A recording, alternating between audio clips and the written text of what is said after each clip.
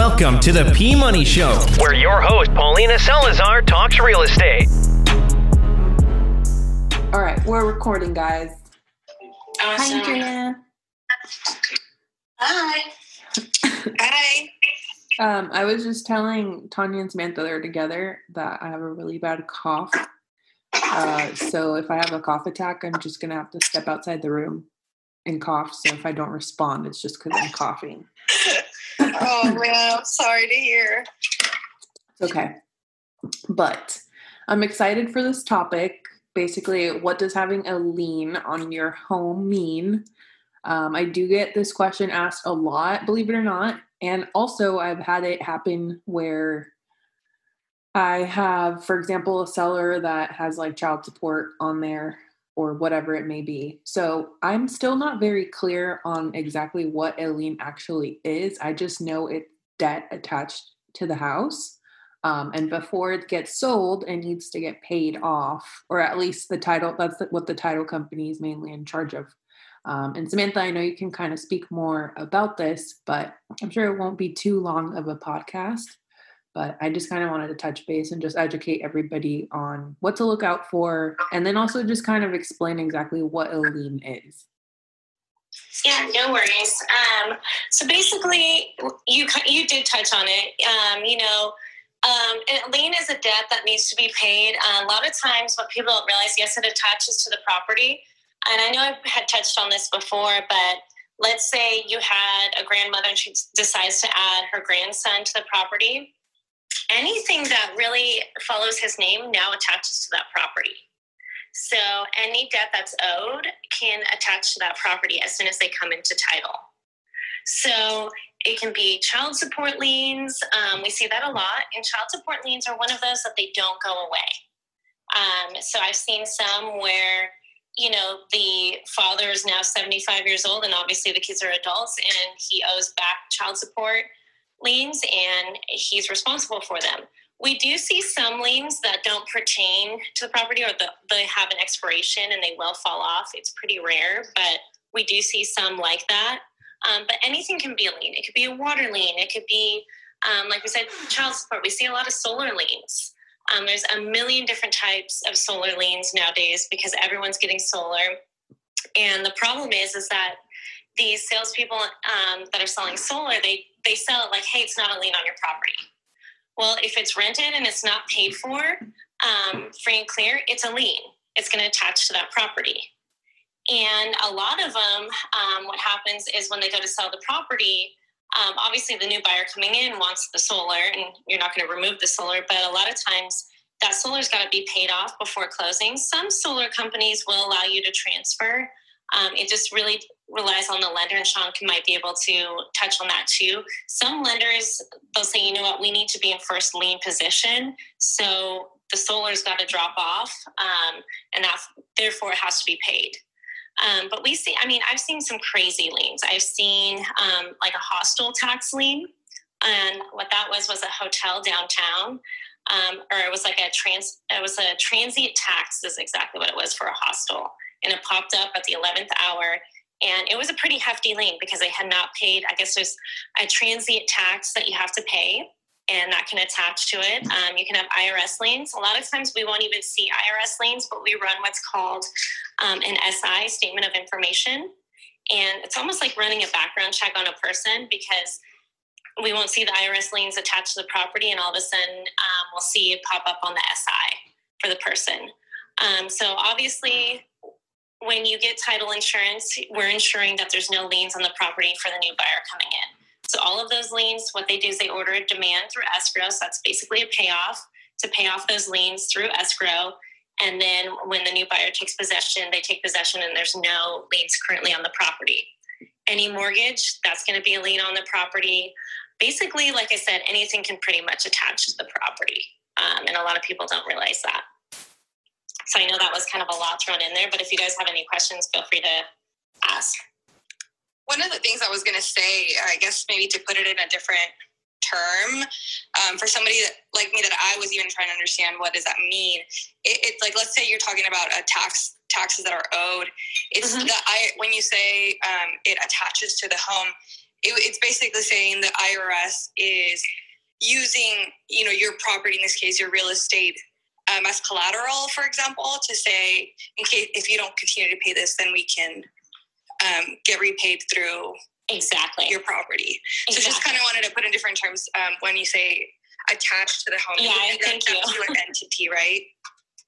Exactly, because what they're trying to do is get the debt paid. And so they're going to put a lien on a property and make sure that they're going to put it up as collateral and make sure that they're going to get paid at some point once you decide to sell the house. So, do you want to add anything?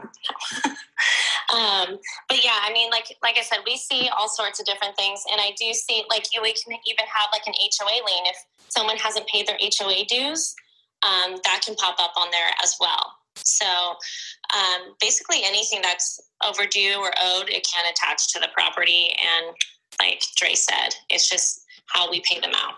Is there anything that can't, for example, could there be a lien on a house for a car, I don't know, something that hasn't been paid, like a car?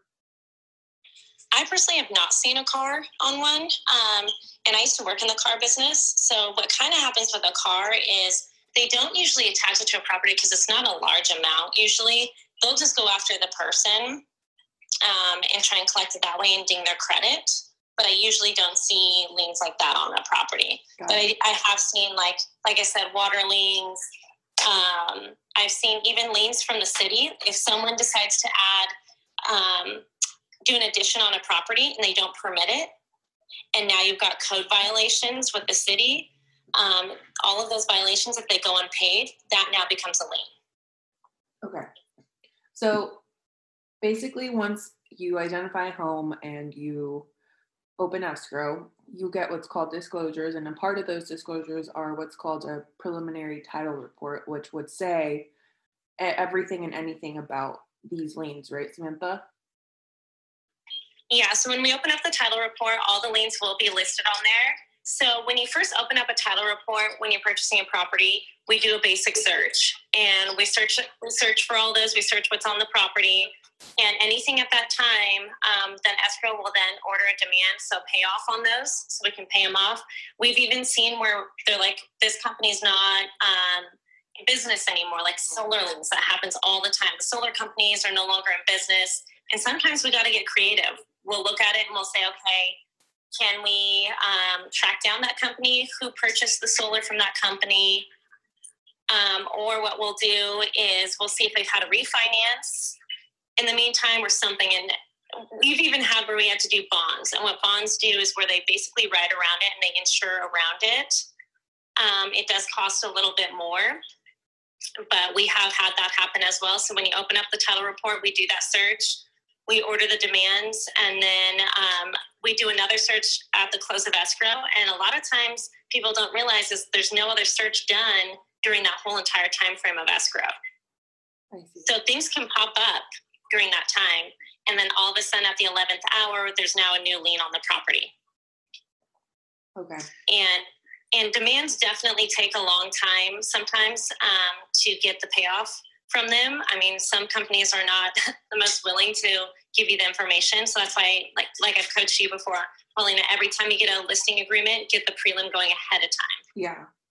Yeah, I think that's huge. Because I have had issues where at the 11th hour, and it's not even obviously on the list side for me. It's you kind of don't have power on who you choose for title when you're representing the buyer most of the time.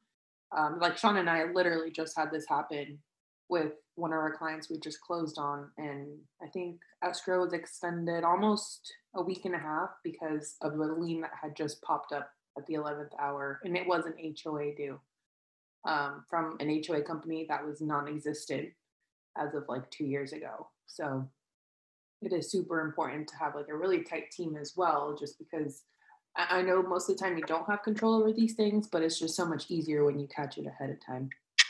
For sure. Yeah. I mean, I just had one, and a lot of times it's like you said, you align yourself with the right team, because I've had some where, now the loan lock for the buyers are getting ready to expire, and we can't get the demand in time because some of these companies, it's really hard to get the demands back immediately.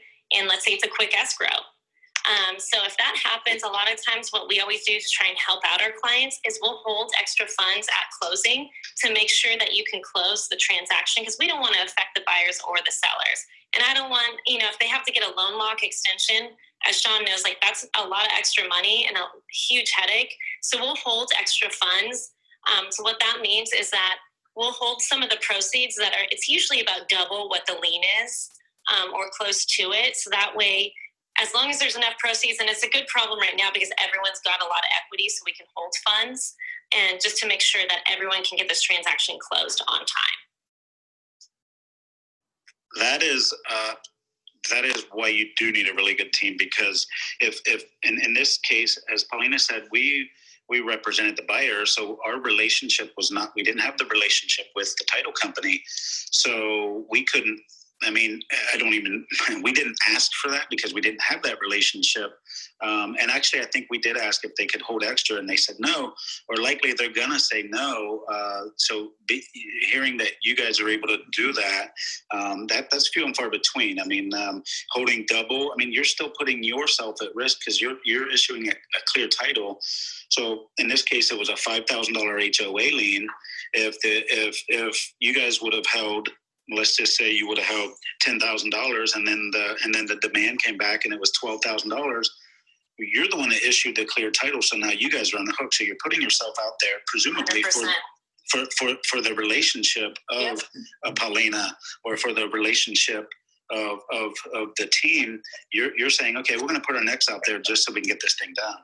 For sure, and I've had it happen. I've had it where we've held funds and it came back higher, and then we had to go chase the seller for the money. They don't want to answer their phone. Yeah, at that point they're like, "Hey, I'm out of here." But yeah, it's definitely, we will put ourselves on the line if it means, that's why you have such good relationships, and it's so important to have that, because obviously we're all working hard to get the transaction closed, and I always say, and obviously I'm biased, but my team really at my company, we're solution-based. Like, I don't ever say, hey, no, there's no way to go. We always try to give everyone a way to go on it, or try and get creative to get the deals done.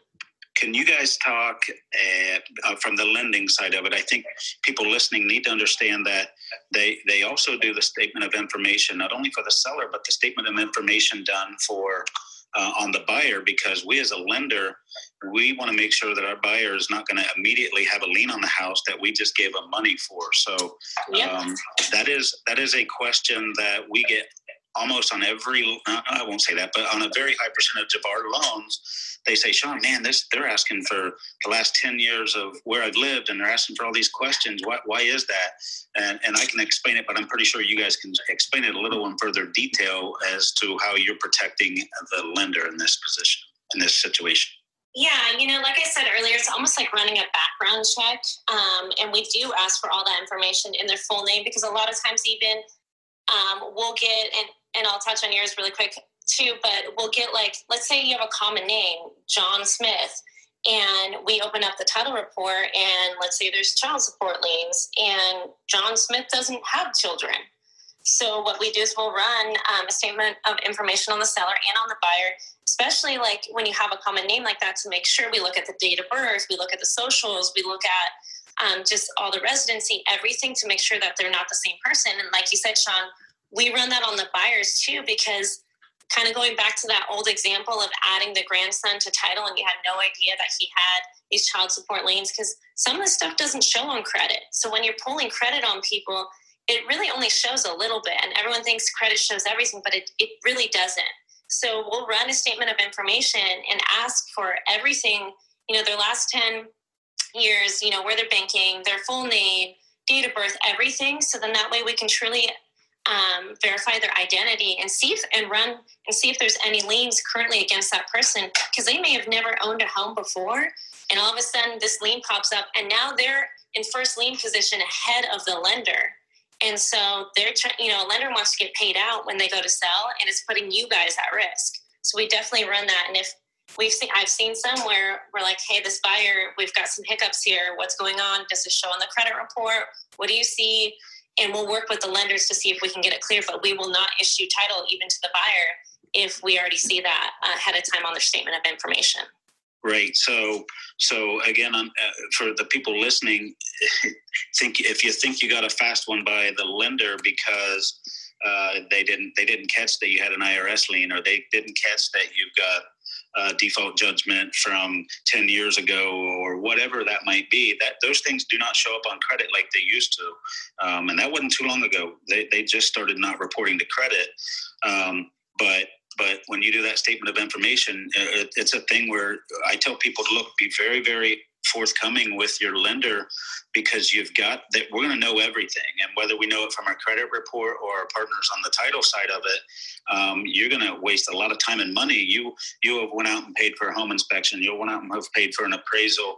You have done all these things. Maybe you've already got a moving truck. You've done all these things to prep, knowing that you had this lien out there, and then you have no way of paying it.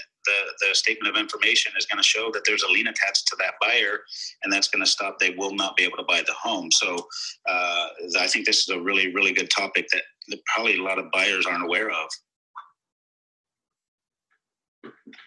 Yeah, I mean, a lot of people have no idea, that these types of things can happen, and that they show up on a title report, and how much it can affect a home. I've had some even recently where they're like, the previous owner owned the home for the last 15 years. Do I really need title insurance? I'm like, yeah, you still need it no matter what. I'm sorry, but this is your biggest investment in life.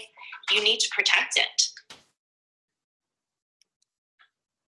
Yeah, that's why I also say, I don't think people understand also, back to the whole team subject. It's just, it really does matter who you work with, because even me on the buy side, having less power over who we use on title, what I do is I call the title reps, whoever they are, and I have them go over the prelim with me.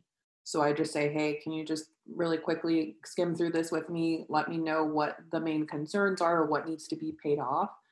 Because sometimes they don't do that themselves, and then me having them kind of review it with me will force them to see the problems and act on it quicker as well. So I've learned the hard way. I do that at the very beginning, and that's been helping a lot too. Yeah, that's really smart. And also, I feel like you get what you pay for, right? That's why the power of the team is so important. And a lot of people, when they're shopping for the lowest fee escrow company and title company, it's you really want to do that? Because we are the middle. Escrow is the middleman, and they're protecting both sides. And title is also protecting both sides. So you don't just want your cheapest option in that scenario. Well, thank you guys. This was really, really educational. Do you guys have anything else to kind of give on? No, I think that was really good. Like I said, either this you would think would pertain more to the sellers, but I think just as much as the buyers. So I think it was very informational. Perfect. Well, then I'll see you guys next week. Thanks so much for tuning in again. Thank you. See you next week, everyone. Bye, guys. Thank you for tuning in to another episode of the P Money Show. For more information, follow @Paulina Sells San Diego.